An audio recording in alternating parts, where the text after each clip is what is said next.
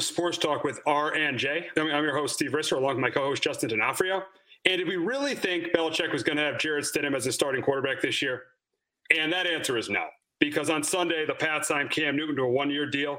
I mean, this is a low risk, high reward for the Patriots. And I love this move. I really love this move because I think if Cam Newton is healthy, and he really hasn't been since the middle of the 2018 season, if Cam Newton is healthy, he's a top 10 quarterback in this league. And he's probably as good or maybe better than Tom Brady last season. So this is a great move for the Patriots. I'm a huge fan of this move for the Patriots. I think this makes them the Patriots. I thought with Jarrett Stidham as a starter, they were a 6-10 team, 6-10, tied for last place in the AFC East. And this move makes them, if Cam is healthy, this move makes them the favorite in the AFC East. This move gets them to, I think the Bills are close, but I think this move, because I take Cam over Josh Allen, I think the Patriots are going to win the AFC East. And I think this makes, they're back to being a top 3 team in the AFC because of this move. I love this move for the Patriots. I mean, yeah, they're not better than Baltimore and Kansas City. I think a big reason for that is Cam is not as good, even when healthy, is not as good as Mahomes or Lamar is right now. And the weapons for the Patriots are just not as good as the weapons are for the Ravens and for the Chiefs. But, you know, a move that I had a feeling all offseason the Patriots were going to make. They did it. I didn't think they were going to go into the season with Jarrett Stidham as their starting quarterback. They signed Cam Newton to a one-year deal. So it's I mean, low risk, high reward. Thanks to show up to $7.5 million. So it's I mean, low risk, high reward.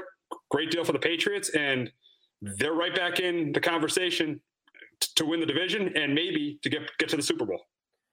Yeah, you know, it's a very good pickup. And I don't know why. It was, you know, I was a little bit surprised that they actually did. I'd never, because and this morning I did hear that one of it was an anonymous AFC East coach saying he'd be shocked if Cam Newton's their day one starter. He still thinks that Bill loves Jarrett Stidham and that Stidham's going to be the day one starter. We'll find out. But I'm excited because I'm excited to see, and even with everything going on in the shorter offseason and all this, I'm excited what Bill and Josh McDaniels come up with Cam Newton for this offense. Because, of course, you know, you can't really – Cam Newton, you know, it depends how healthy Cam is, too. I don't want Cam running around 25, 30 times, a game if he's not 100% healthy and getting himself killed out there. But it's exciting because, you know, and the thing is, though, is why I keep thinking as well is they didn't pick up any weapons. And we saw Brady struggle with that last year. Yeah, but I think that what they're trying to do is they're trying to trust N'Keal Harry. He was their first round pick 2 years ago. He's got a lot of size. Yes, he has issues with separation. Mohamed Sanu, he came in. He was a decent receiver for the Falcons, but he came in the middle of the season, so he really didn't pick up the system. We all know Julian Edelman's a good player, so maybe they feel like the weapons are a little bit better than everyone thinks. Maybe, because I know Sanu and Newton were working out last night. Sanu needs to just catch the ball. He had problems with that last year. You know, they did pick a couple of tight ends in the draft. But, yeah, who knows? I'm just excited to see what McDaniels and Belichick can do with Cam. I definitely, with their defense, too, again, they don't really need to put up 35 points. They don't need to put up 25, 26 points a game with their defense. You know, as long as they can put up some points, they should be all right. But, yeah, and the thing about Stidham is, too, let's remember, 2 years ago, you know, when he, you know, back in August, he was supposed to be like the first quarterback taken in that draft at Auburn senior year. And so the guy has talent. When he transferred to Auburn from Baylor, he just did not this good. Yeah, but look at what happened. Look at what happened when he went up against Tua in his last year there. Tua destroyed. Alabama beat him 52-21. He lost 5 games at Auburn as the starting quarterback at Auburn that year. And you remember last year when he came into that game against the Jets, he threw that interception to Jamal Adams. And Belichick thought Brady was done for the day. He had to bring him back into that game. So I just didn't think Jarrett Stidham was ready. I thought the Patriots with him, they were a 5-6 win team. Now this move changes a lot of things. If Cam is healthy, they're a 10-11 win team and the favorite to win the AFC East. Yeah, definitely. I definitely think that, you know, them and Buffalo are going to be right there. Miami's improved. And, and I think the thing that really helps, going back to the weapons too, is a guy like Cam, and we see this all now with the running quarterbacks, is it turns into 11 on 10 game. Because now you got to have a guy, you got to put like a linebacker or on like a spy. So now you could have that possibly, hopefully, if Cam's fully healthy and kind of back to self. I think that really kind of bodes well for the Patriots because Belichick and McDaniels come up with a couple schemes for him. And then the other interesting part, too, is if week 1 of the preseason gets canceled, Carolina comes into Foxborough week 2 of preseason. So Cam's first game as a Patriot could be against his former team. And here's the interesting thing. Last year, Cam, he suffered that Lisfranc injury. He got hurt in preseason against the Patriots. He tried playing through that injury in their first 2 games, and he couldn't do it. And he ended up being out for the year. And now, ironically, he's now with the Patriots. Yeah, it's a weird turn of events. Definitely from him, Belichick had a quote too a couple years ago because Cam's 2-0 versus the Patriots, and we know, yeah, he beat him in 2013, that controversial game where they had that missed pass interference call, and then in 2017 he went up to Foxborough and beat them in week 4 when he kicked that game-winning field goal, and the Panthers won on a game-winning field goal, and he played really well that game. Yeah, he's 2-0 against the Pats. People forget that the Pats did not beat Cam Newton. No, they didn't. And back after they beat him, he said, Bill said that Cam Newton's like the toughest quarterback he's had to prepare for the last few years. So yeah, because of the dual threat he is. Yeah, and the size too. And if he's definitely healthy, this is such a great get for the Patriots offense, and it just helps so much because I really did not know what this offense will behold with not really adding much, and with the receivers struggled last year, and now you bring in a rookie quarterback or a year 2 quarterback with his first start, it would have probably been pretty ugly. So hopefully Cam's healthy. But, I'm excited. I just didn't really actually think that the Patriots were going to make the move. I thought Stidham was probably going to be the guy because I think Bill really likes Stidham and in the next couple of years. But, again, now this gives Stidham another year to just kind of learn the system, learn the offense, especially, he hasn't been able to work out with too many of the guys yet either, which, I was a little nervous about. But, yeah, I'm excited to see Cam Newton in a Patriot uniform. I don't think – listen, if this works out, they win 10, 11 games, they get to the playoffs, they even get to the AFC Championship game, Jarrett Stidham isn't going to see the field unless Cam Newton gets hurt because they're going to sign Cam Newton long term. They'll find their solution. They found their solution at quarterback if they make a deep playoff run this year. Cam Newton will be their quarterback in the future. The way he isn't though is that the team is like around 500, 8-8, and they would probably say, all right, we go with Stidham or we're going to draft someone. So I think if they go far, there's no way Jarrett Stidham sees the field this year. I mean, not in the future. I meant. I could definitely see that happening. Because right now I don't know if this is just kind of a rental type of thing for both sides, kind of get Cam back. Maybe he finds a longer term deal somewhere else, or maybe this does pan out. Maybe this really does pan out. Maybe he does sign a contract extension, which would be fine with me if he plays well enough. So it's definitely helps both sides. I could definitely, if they do make the AFC Championship game, I'd be shocked if they let Cam Newton go. Again, unless if Bill, because they do have a lot of free agents they got to re-sign next offseason. Because especially on the defensive side, I believe they got I think both of them are Cordy brothers are up. I forget who else, but it'd be very interesting. I wouldn't mind it as long as he plays well and as long as he stays healthy. I wouldn't mind having Cam Newton for another couple of years.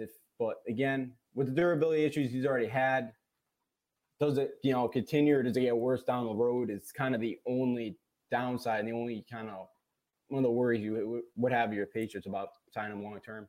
Yeah, that's the interesting part of the situation. The guy's definitely has the last 2 years. He's definitely had the shoulder injury at the middle of the 2018 season, the Lisfranc injury last year. But let's not forget this: before he had the shoulder injury, you should look at his numbers in the 2018 season. His first 8 games, he had 19 total touchdowns, 15 passing, 4 rushing, and 3 interceptions. And a big thing is he probably had the best offensive coordinator ever had in his career. He had Norv Turner as his offensive coordinator. And then obviously in the second half of that year when he was hurt, he had 9 touchdowns, 10 interceptions. The team went 0-6. But a big reason for that was because Cam wasn't healthy. So with good coaching, you saw that with when Norv Turner was there at the beginning of the 2018 season, Cam really flourished and Cam really succeeded. And that's why hearing about, oh, he might not fit Belichick's system or McDaniel's system is a bunch of nonsense. One of the biggest strengths of the Patriots coaching staff is they will design an offense to set you up to succeed. They're going to design an offense to set Cam Newton up to succeed. And evidence of that was in the 2016 game. I was listening to Golick and Wingo, and Trey Wingo brought this up. In the 2016 game, the Pats played against the Texans when Brady was suspended and then Garoppolo got hurt. The Pats ran Jacoby Brissett 8 times for 48 yards, and he had a touchdown. So the Patriots are going to design an offense that's going to fit Cam Newton. They're not going to say, "Oh, Cam, you have to run our scheme, or you're not going to be able to succeed." They're going to design an offense that's going to make Cam Newton succeed, and that's why I think this is a great move, because I think he's in the right place with the right coaches, and I think this is really going to work for him.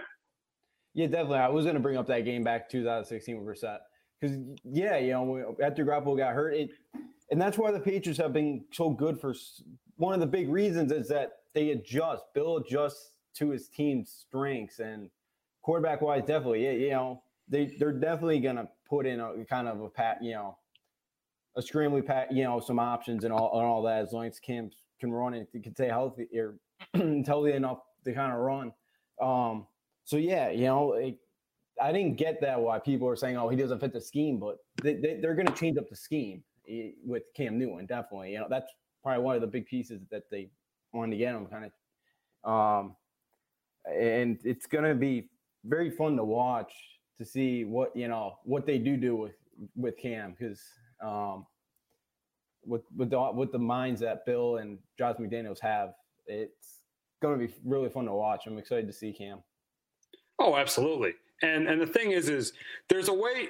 I think there's a very good chance of it succeeding. I think there's a great chance of it succeeding, but there is that small chance of it not succeeding. And the small chance of it not succeeding is it is a little bit of a complicated scheme, and he could have trouble learning it at the beginning of the season. But I think by the end of the year, he's going to be able to pick up this system. And obviously, this coach, what makes the Patriot coaching staff so great is their way to adjust to their players' strengths. And I think that will be the case with Cam Newton. Yeah, definitely. And especially with the offseason too, with the shorter offseason, who knows when teams are actually going to get back and be able to practice with each other. It's going to take those first couple of games, especially you lose preseason. It is going to take a few games for Cam to really settle in and get used to the system that they're going to run and get used to the wide receivers, tight ends. It possibly could take some time. It possibly could, maybe slow. I think the Patriots will. I think the Patriots will get off to maybe a 2-2 start, maybe do 2-2, maybe even 2-3. But I think this team really, really finishes strong and finishes 11-5. And I think it's going to be a close division race with the Bills. I mean, they're not clearly better than the Bills making this move. The Bills have gotten better. They traded for Stephon Diggs, and they got some really good young players on defense. Tre'Davious White has proven to be a stud. They got Jerry Hughes as a good pass rusher. Ed Oliver and Tremaine Edmonds. Ed Oliver, a defensive tackle. Tremaine Edmonds, a linebacker. They're potential studs on that defense as well. So and they got a really good coach in Sean McDermott. So it definitely. And you remember last year in the AFC East that Buffalo was close to. Those were 2 one-score games, and one of those games is the first game in Buffalo. Josh Allen got hurt, and Matt Barkley had to come in. So on that tip by Jonathan Jones. So it's close between the Patriots and Bills. It was last year, and I think it's going to be really interesting to see who ends up winning this AFC East. Now, I thought the Bills before this were clearly the best team. They had the best roster, and even the best. You could argue maybe the best quarterback, and outside of Belichick, the best coach. But right now, it's. I think the Patriots definitely have the edge in the AFC East over the Bills.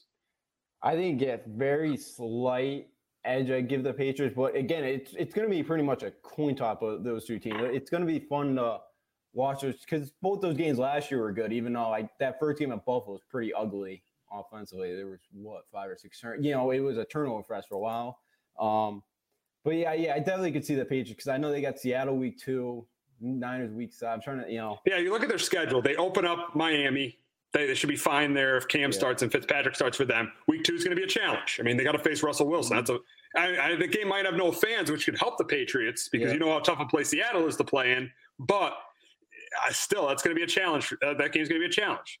Week 3, they should be fine against the Raiders if Cam starts. And then week 4 is another challenge too for them. They got to go to Kansas City, but also another advantage because they'll probably be without fans. And Kansas City is another very tough place to play, but also he is going up against Patrick Mahomes. And if you look at their schedule this year, they go to Seattle, go to Kansas City. They host Baltimore and San Francisco, and in my opinion, those are the 4 best teams in the NFL.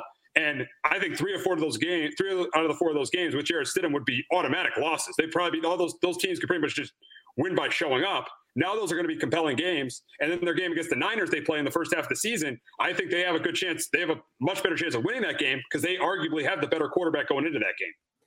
Yeah, I know going in the Pats percentage-wise from last year have like the toughest schedule in the NFL. So they do have that.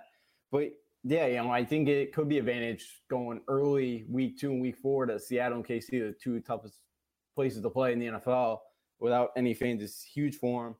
And yeah, if they probably play the top 4 teams in the NFL, and you looked on them, Saturday and probably go, they're probably 1-3, 0-4.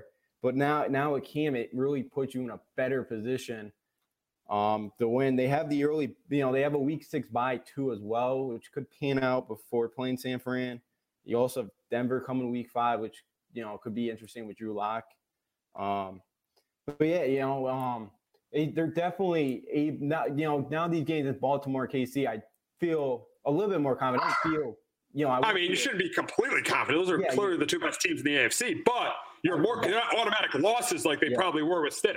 Yeah, I feel better about those 2, a little bit better about those 2 games than I did the other day. Like where you thought they're probably going to be automatic losses. So yeah, it just helps it. He's going to make the offense better, and he's going to be able to put us in a position to have a chance to maybe hopefully get, make another Super Bowl run. If things pan out and he can stay healthy.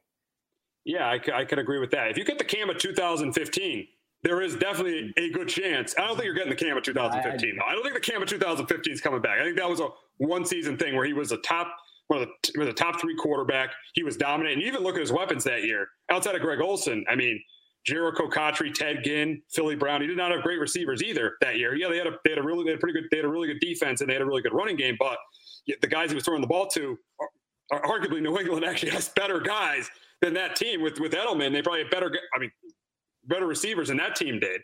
But I don't think you're getting the Cam of 2015. If you are, that would be unbelievable.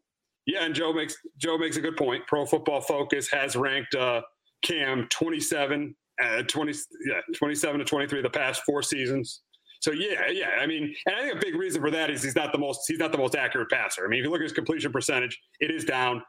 His game is not to have a high completion percentage, but you saw with good coaching in 2018 with Norv Turner and Christian McCaffrey turning into one of the best backs in the leagues, his completion percentage went up in that 2018 season. And don't forget, the second half of that 2018 season, if you saw the games, and I saw that Monday night game against the Saints, his shoulder injury really affected him that year. If you look at those games, he did not play well at all in those games. And I'll just take a little break here from the talk. We saw Joe comment. We obviously want to wish Joe a happy birthday Monday. His birthday was Monday. We want to wish him happy birthday. He's done a great job producing this show.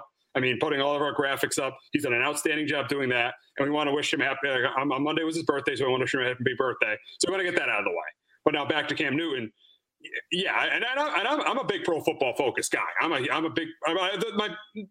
look at it as much for quarterback play and receiver play and running back play. What I look at it more for is offense. The things I look at from Pro Football Focus are offensive line play and defensive players that are not pass rushers. I really look at those grades really, really well.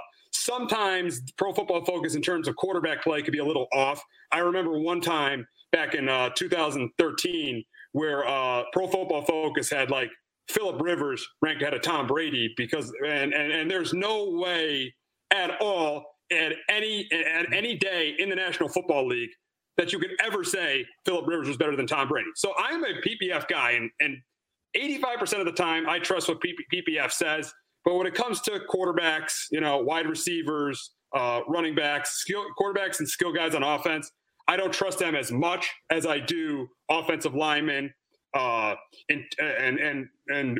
defensive players. So I don't trust them. I don't trust them as much. But I'm a Pro Football Focus guy. Great point by Joe. But still, yeah, and that stat goes up there. But in my opinion, I think, yes, if we do look at Cam's seasons, 2016 was probably one of his worst seasons coming off that Super Bowl loss.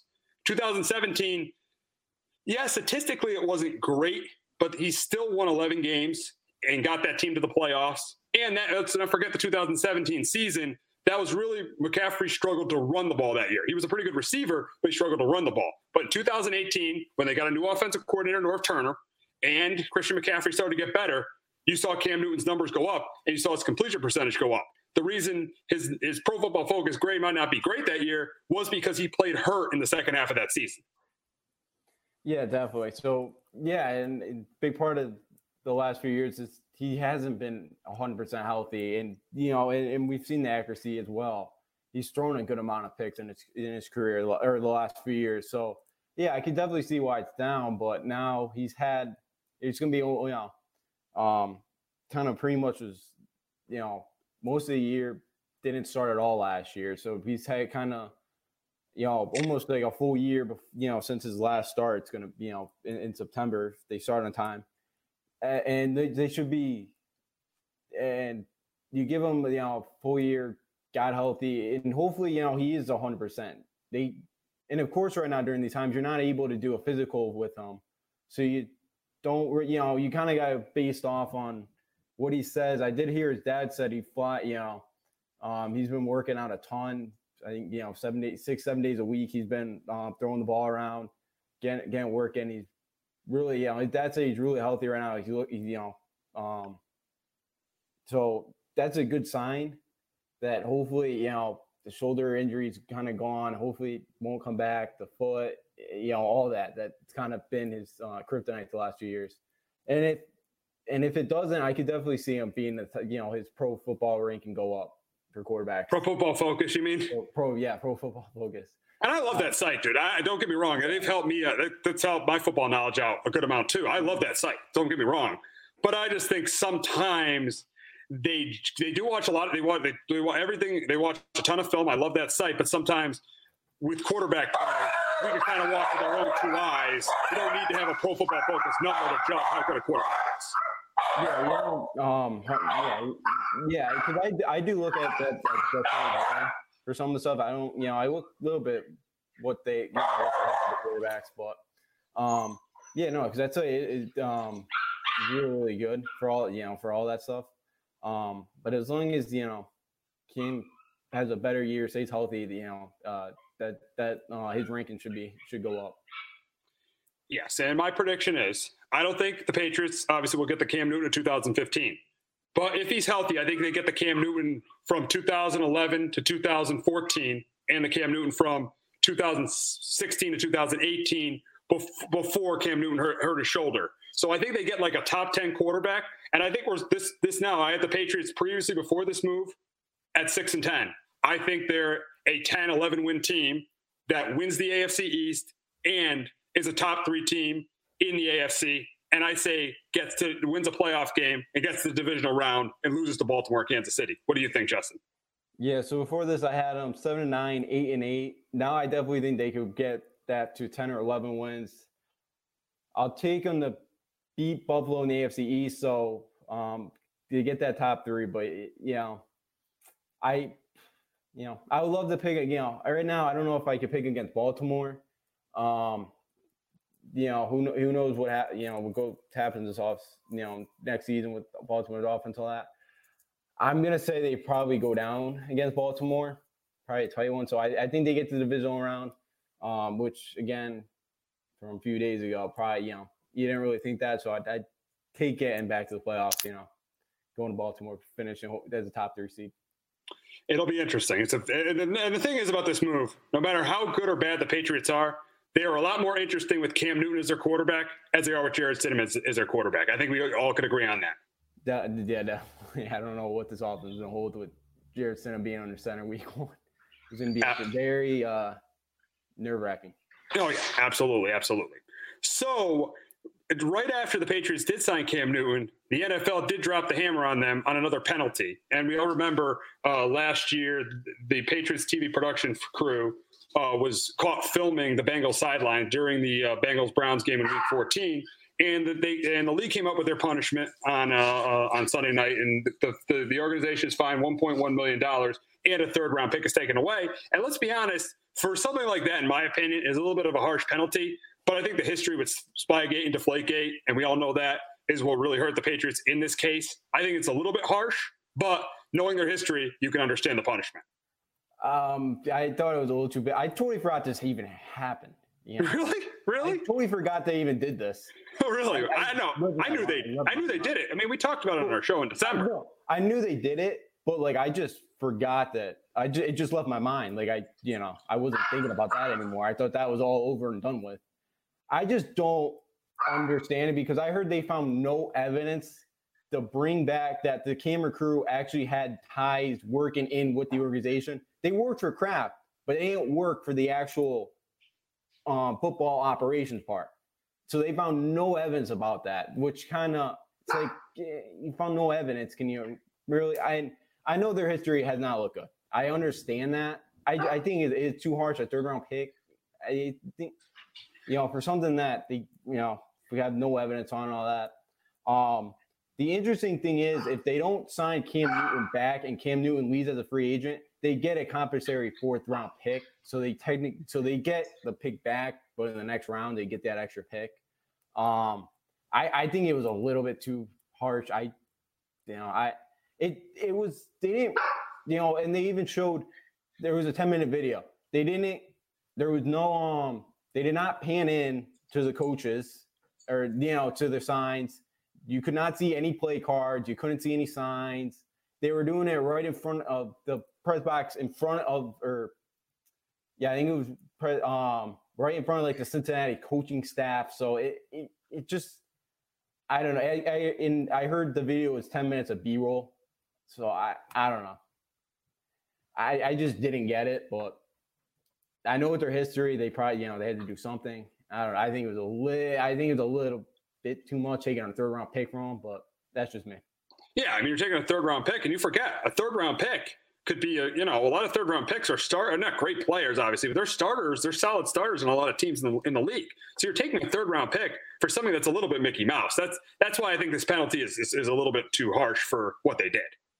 Yeah, it is, and that's usually where Belichick thrives at, like third, fourth, kind of round, and all the way to the seventh round. Usually where Belichick kind of finds those gems and all that. So yeah, they could definitely kind of come back and maybe hurt a little bit not having that third round pick because he usually has better picks later in the draft than he does in the beginning of the draft.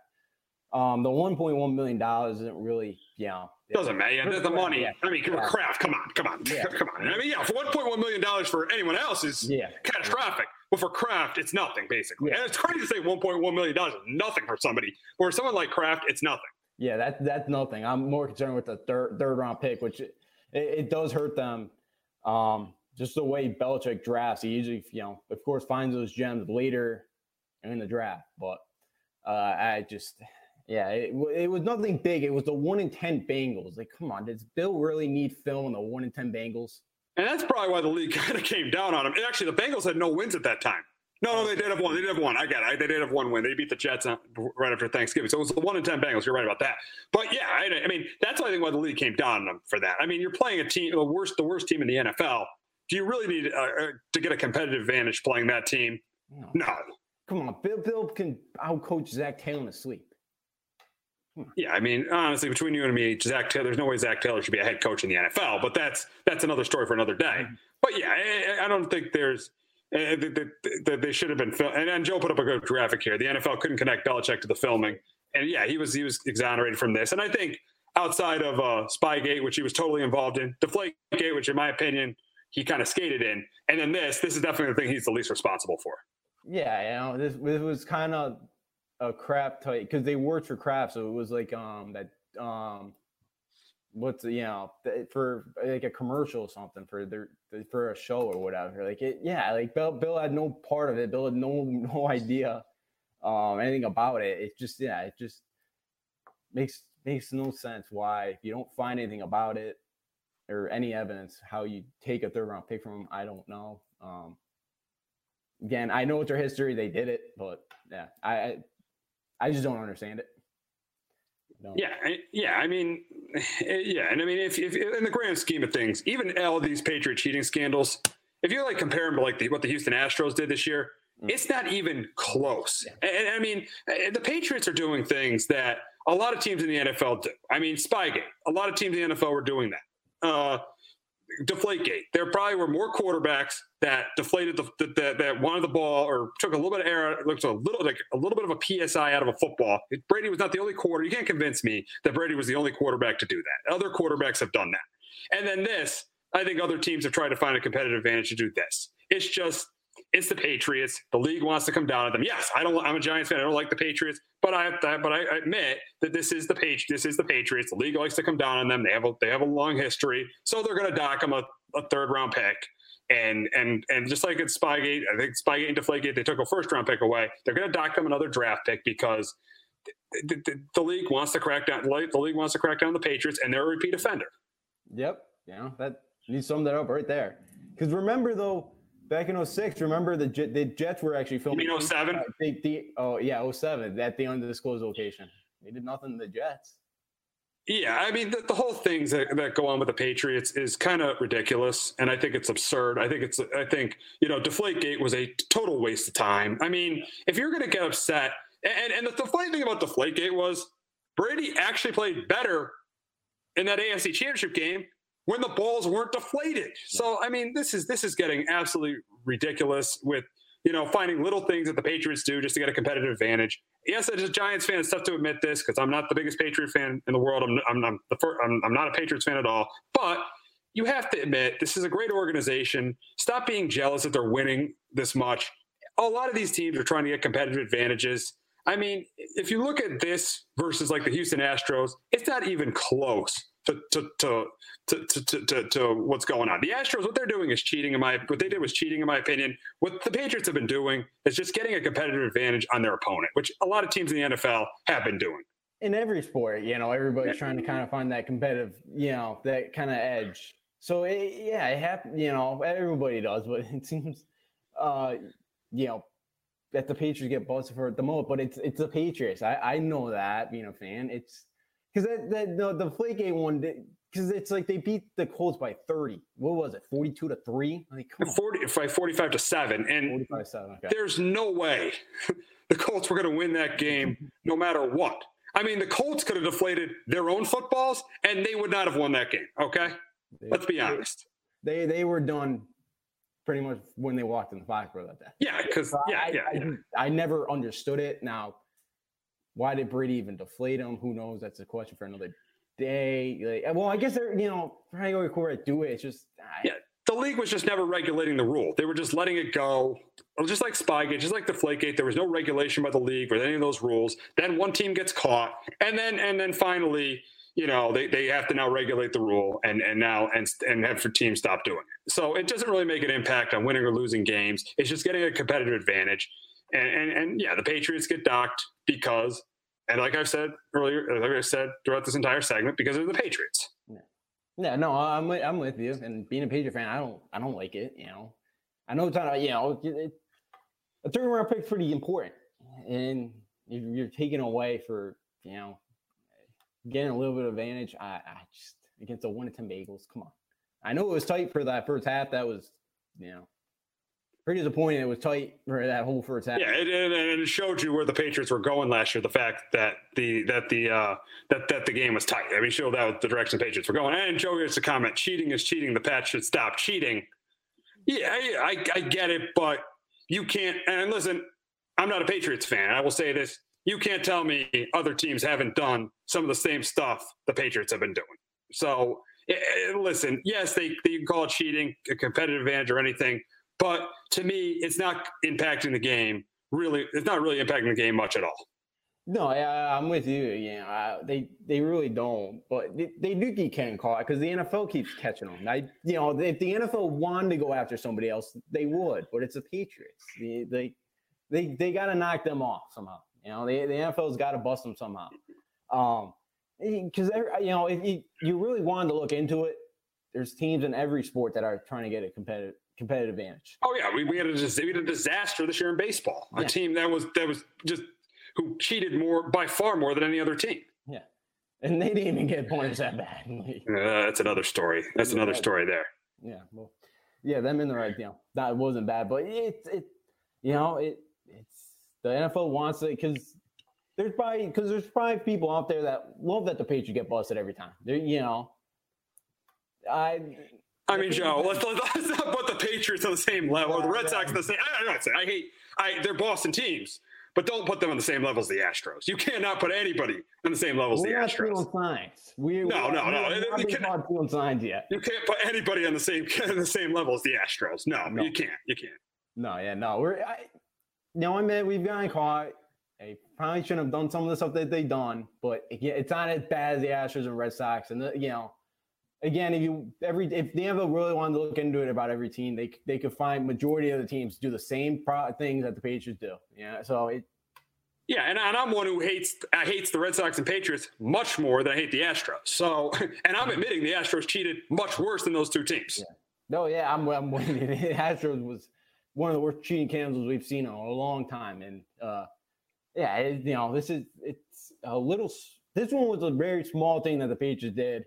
And I mean, you completely forgot about it. That's the thing. It was forgotten about, and then it finally gets brought up because the Patriots signed Cam Newton. And then the NFL just gives them their punishment for this.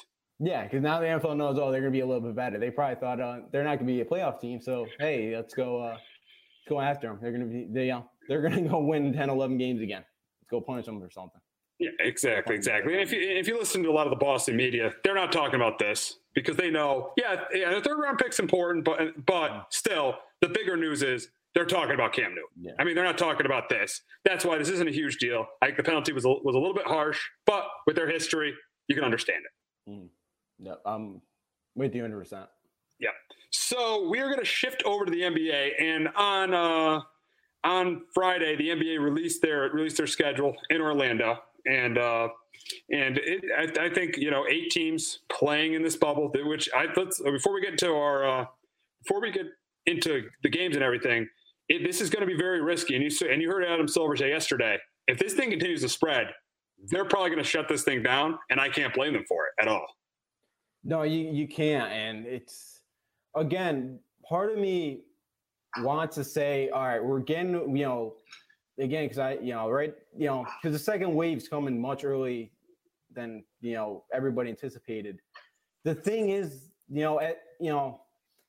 it's tough because we have to get to a point where you have to say, all right, we have to move on. We got to kind of get our lives moving again, And I thought we were getting, I know around here up in Connecticut, we've been fortunate right now not to get that second wave yet. Like the only state knocking on wood here. I think the second wave might still be coming. I think the problem is that states like Florida and Texas and Arizona and California, those states weren't following the rules. They weren't following here in Connecticut, we did a great job following the rules.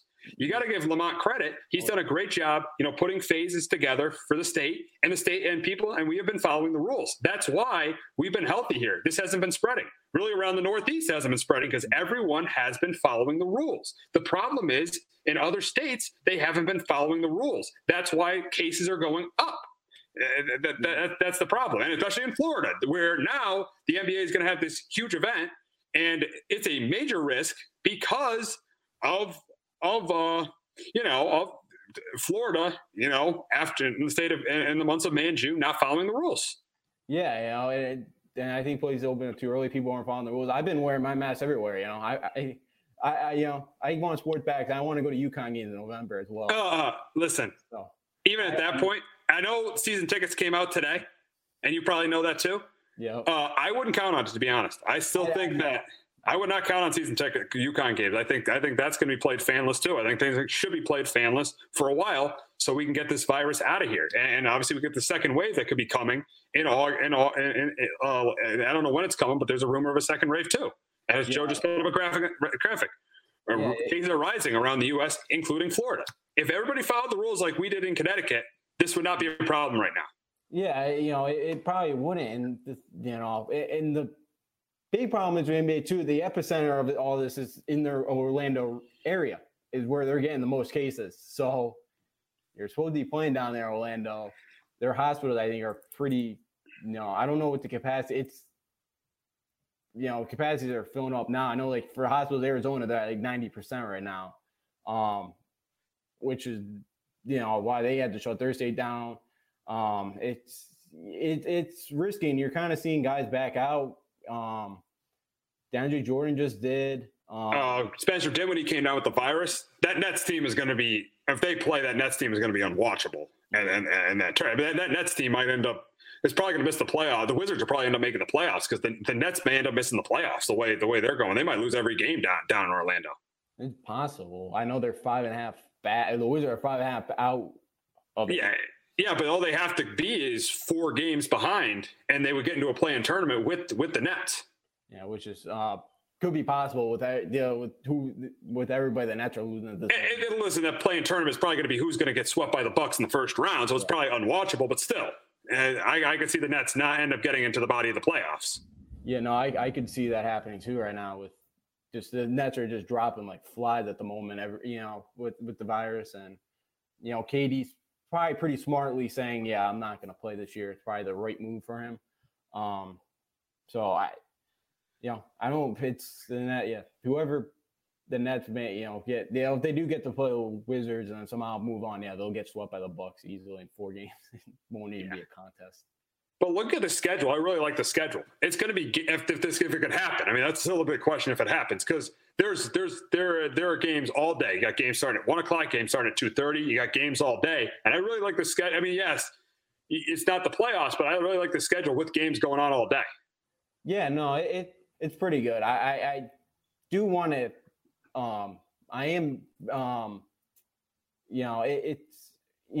And with sports coming back, it's kind of good to have something going on all day because we've had it for months and not just, if the NBA actually plays, because that's the other, actually going back to that, because training camp's supposed to start like next week. I think it's like the 9th. Next week. Next week. They got to make this. So we'll probably find out in the next few days if this actually happens or not. The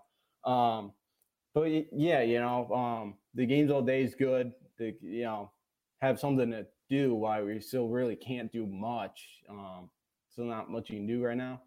But one of the schedules I'm not happy with is New Orleans Pelicans. They have the 22nd race schedule, and I'm not surprised. I'm not surprised, and this is why I'm not a big NBA guy. Oh no! The reason they've done this, the reason they're doing this, of course, they want the Pelicans to make the playoffs. And this is why I'm not a big NBA guy because they just play. They just do it for this annoyed me, and the 22nd race. Come on. I know, and you're not. They made it so obvious that they want the Pelicans in the playoffs. Of course, they want LeBron and Zion in the first round, which I like, but you don't because your Kings are going to have trouble making it because they do play each other twice, and the Kings probably play the Lakers because the Pelicans don't play the Lakers. No. The Kings play. I think the Kings play the Lakers a couple times. I saw the schedule. They play the Lakers and Clippers. But the good part is. Is when they play the Lakers, though. If they play the Lakers a little bit later on, I think it's better because LeBron and AD might sit because they might have the number 1 seed clinched, and the Lakers don't want to risk anything. But if they play the Lakers early, that's going to be a really tough game.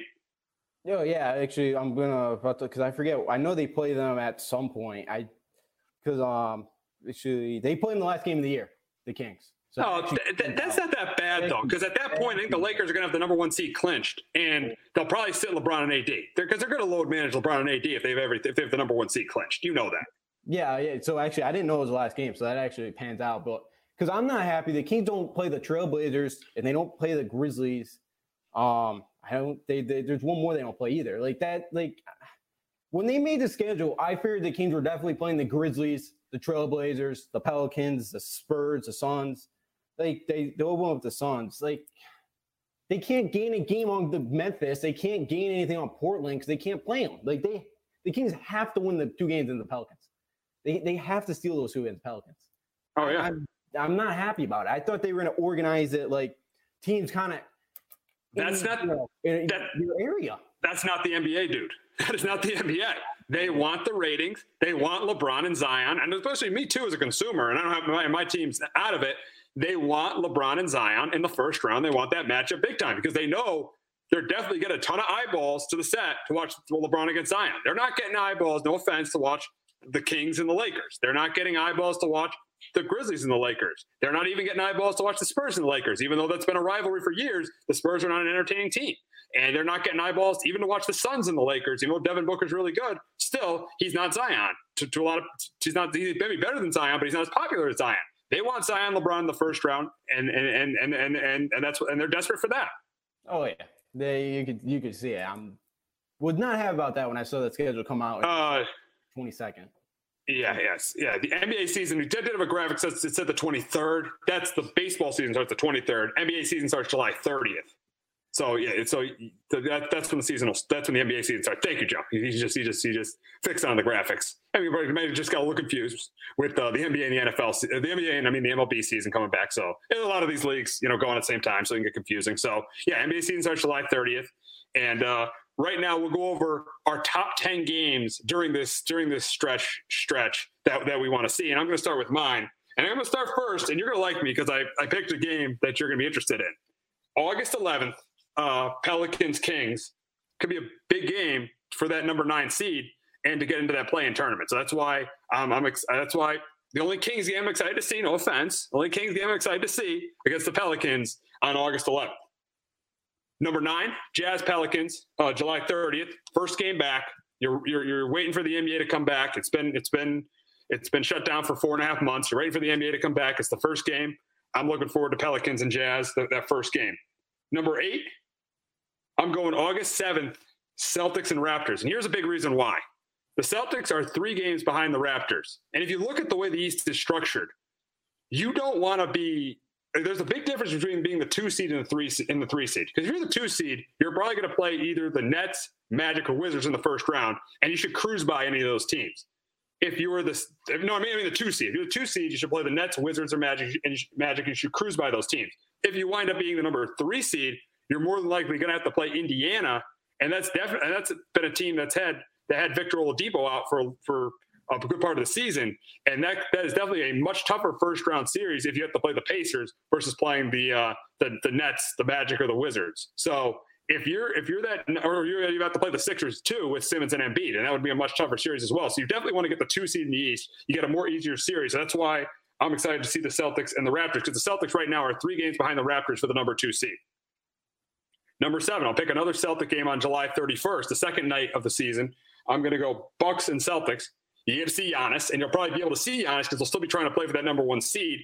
And also, the Celtics are trying to fight for that number 2 seed. So I'm excited. The Celtics are always a compelling team to watch. And then playing one of the top players, playing a guy that's probably going to be the league MVP. So I'm excited for that game as well. Number 6, August 7th, Bucks and Rockets. And that's the matchup between Harden and Giannis.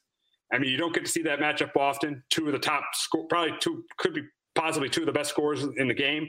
Seeing those 2 guys go at it, that brings a ton of excitement for me. And still to that point, I still think the Bucks could be playing for the number 1 seed. So I'll be excited to watch that one. Number 5, Clippers and Mavs. The Mavs are going to try to get that number 6 seed so they could stay away from playing the Clippers or playing the Clippers in the first round. I think that's crucial because if you get the Clippers or Lakers in the first round, you're probably going to get eliminated. Right now, the Mavs are currently the number 7 seed in the Western Conference. They want to get up to 6. They'd much rather play the Rockets than play the Clippers in the first round. So that's why I'm excited to see that matchup. Number 4. I'm going Rockets Mavs on July 31st. That's an early season. That's an early season game, and also a matchup to see who can get that number 6 seed, so they can avoid playing the Clippers in the first round of the playoffs. So I think that's an interesting matchup. We look at number 3. First night, Clippers Lakers. I think this could be the last chance for the Clippers to try to compete for that number 1 seed with the Lakers. If the Lakers win that game, they're going to get the number 1 seed in the Western Conference. Number 2, I'm going to go with Pelicans Clippers. I mean, you got the reason the NBA did this whole bubble idea, and didn't go straight to the playoffs, is they wanted Giannis to make the playoffs. So you would have Giannis going up against one of the top players in the league, Kawhi Leonard.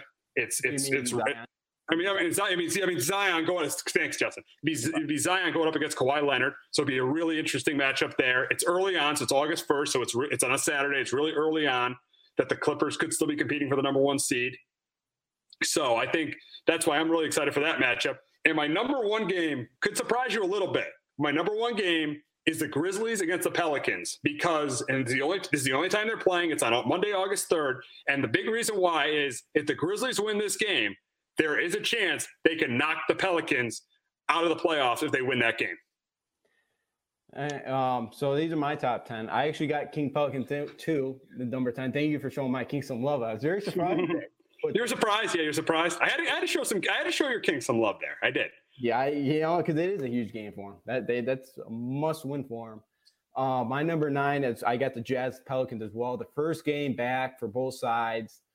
And then it should be interesting too to see Zion Williamson, one of the mirror players, going up against one of the best shot blockers too, and Rudy Gobert as well. So that should be an interesting matchup down low. Number 8, I have the other first night game, Lakers Clippers. I kind of have it down here because I know the Clippers are 4.5, 5 back. This kind of sets this sets the tone for how the 2 weeks are going to go. So it's going to be interesting to see without fans, how's that rivalry go without, the fans and all that. That should be interesting. Number 7, I got Grizzlies Portland, July 31st. I think this is a huge one.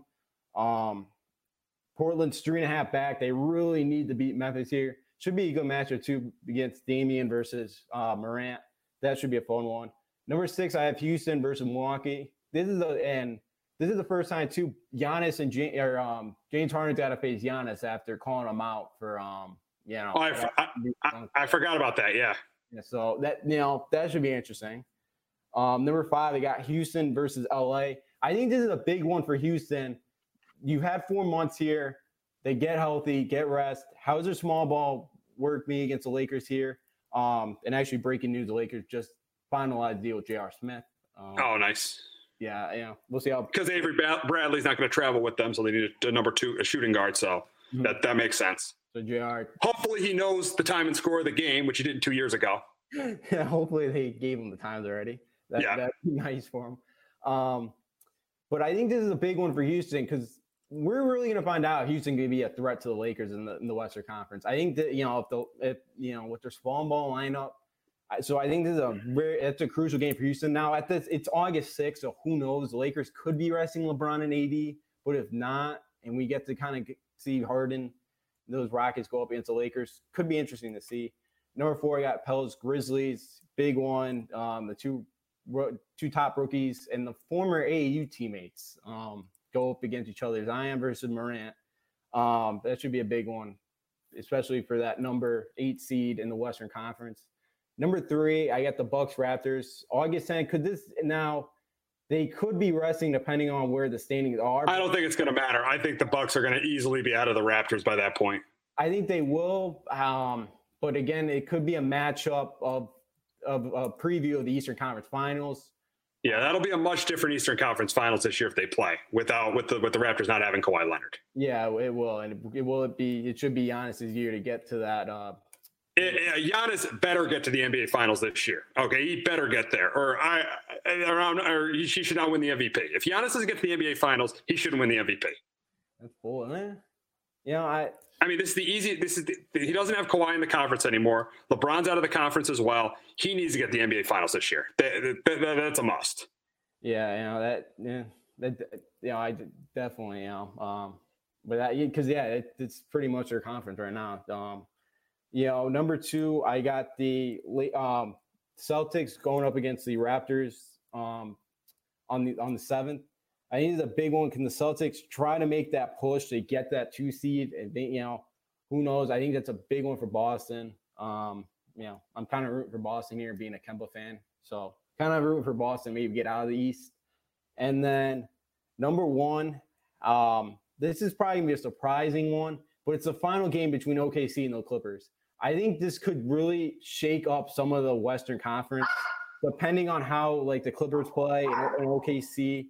Especially because OKC is right there with Utah, 1 back. They're tied with the Rockets, and they're only a game up at half in Dallas. So I think this could be a huge one of maybe, a lot of teams could maybe flip and flop some spots. The Clippers may not matter, but they could. Again, they're only 1.5 up on Denver here. So going in. So depending on what happens, maybe the Clippers fall with a 3. I think this could really potentially be a game where you could see a lot of changeover. That's kind of why I kind of it's kind of a surprising one, but OKC could have kind of big impact maybe. PGR rest. Yeah. I mean, the thing is, and you want to play OKC in the playoffs because that team has completely played over their head this year. That was a team that was not even expected to make the playoffs. They're probably the 4 or 5 seed in the West right now. So that's a team that's played completely over their head this year. But that's a team you want to play in the playoffs because I don't see there's really being that. They don't have the ceiling that Houston has, or even the ceiling that Denver or the Nugget or the Jazz had. They don't have that ceiling. So I think that the OKC is definitely a team you definitely want to see in the playoffs. Yeah, definitely. Right now they're sitting at that 5. So, but definitely, Billy Donovan was playing for his job this year, and he really kept it, and played his way to the contracts. And because I thought they were going to be one of the worst teams in the Western Conference, but look at them here. They're only 2.5 back of being a 2 seed. So yeah, they got a better record than the Rockets after the Rockets get their quote unquote best player. Shows you how overrated Russell Westbrook is, but still. Yeah, I mean, it's been a really good year for OKC, but you want to play in the playoffs because they don't have a high ceiling. Yeah, no, they don't really have that superstar in the Western Conference that everybody else does right now, pretty much 1 through 8. They kind of have that one guy. They don't really have that. It's been a collective effort. They've been great. Very very surprising. But yeah, it kind of shows that maybe they didn't really need Russell. Like they can. They can make the playoffs without him. Yeah. You got a point there. So we're going to wrap up the show recapping the Travelers. And I started watching this on Sunday. I watched the final round. And coming into the day, Brendan Todd had a 2-stroke lead over Dustin Johnson. But there was that disastrous 12th hole by Brendan Todd. Just a complete disaster. He triple bogeyed that 12th hole, which pretty much knocked him out. He ended up, I think, way down. I think he shot like 5 over for the day. Ended up 13 under par for the tournament. So he had a terrible day. He was the leader going into the final day, and he had a terrible day.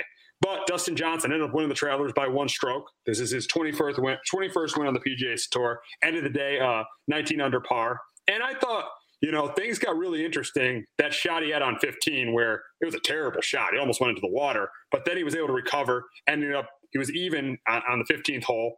He did bogey the 16th hole, and that caused some intrigue. But he stayed. He shot par on the 17th and 18th, and ended up winning the tournament. And he beat Kevin Streelman by 1 stroke, the 2014 Travelers champion, Kevin Streelman by a stroke, to win the Travelers championship. And I thought it was nice to see a sporting event that you really cared about, because really, for me with golf, I care about the 4 majors and the Travelers. That's it.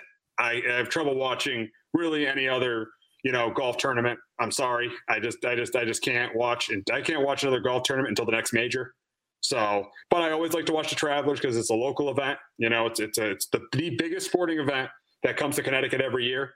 And I thought this was a really good tournament. I watched a lot of it on Sunday, and Dustin Johnson got his 21st win on the PGA Tour, winning the Travelers Championship.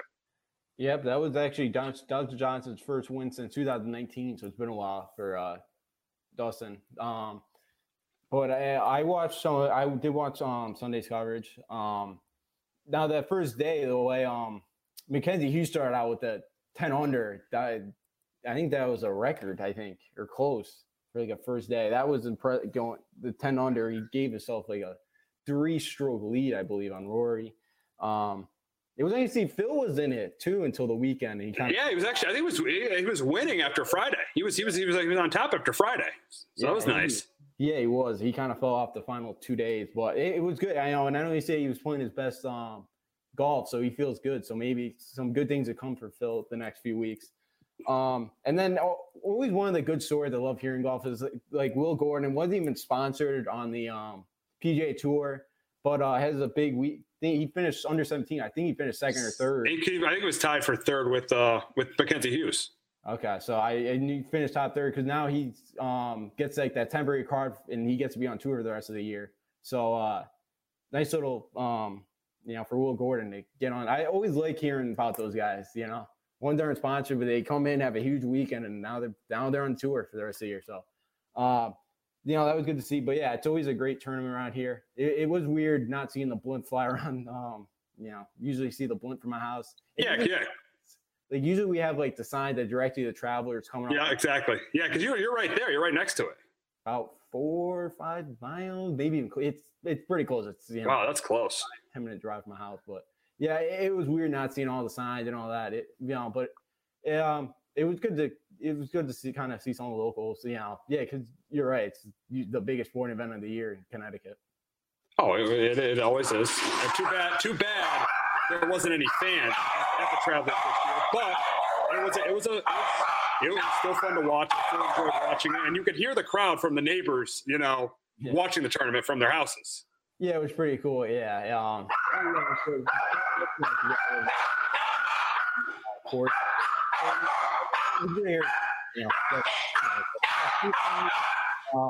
But yeah, it was good to have something local for us, something that we kind of know.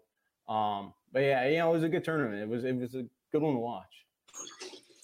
Absolutely.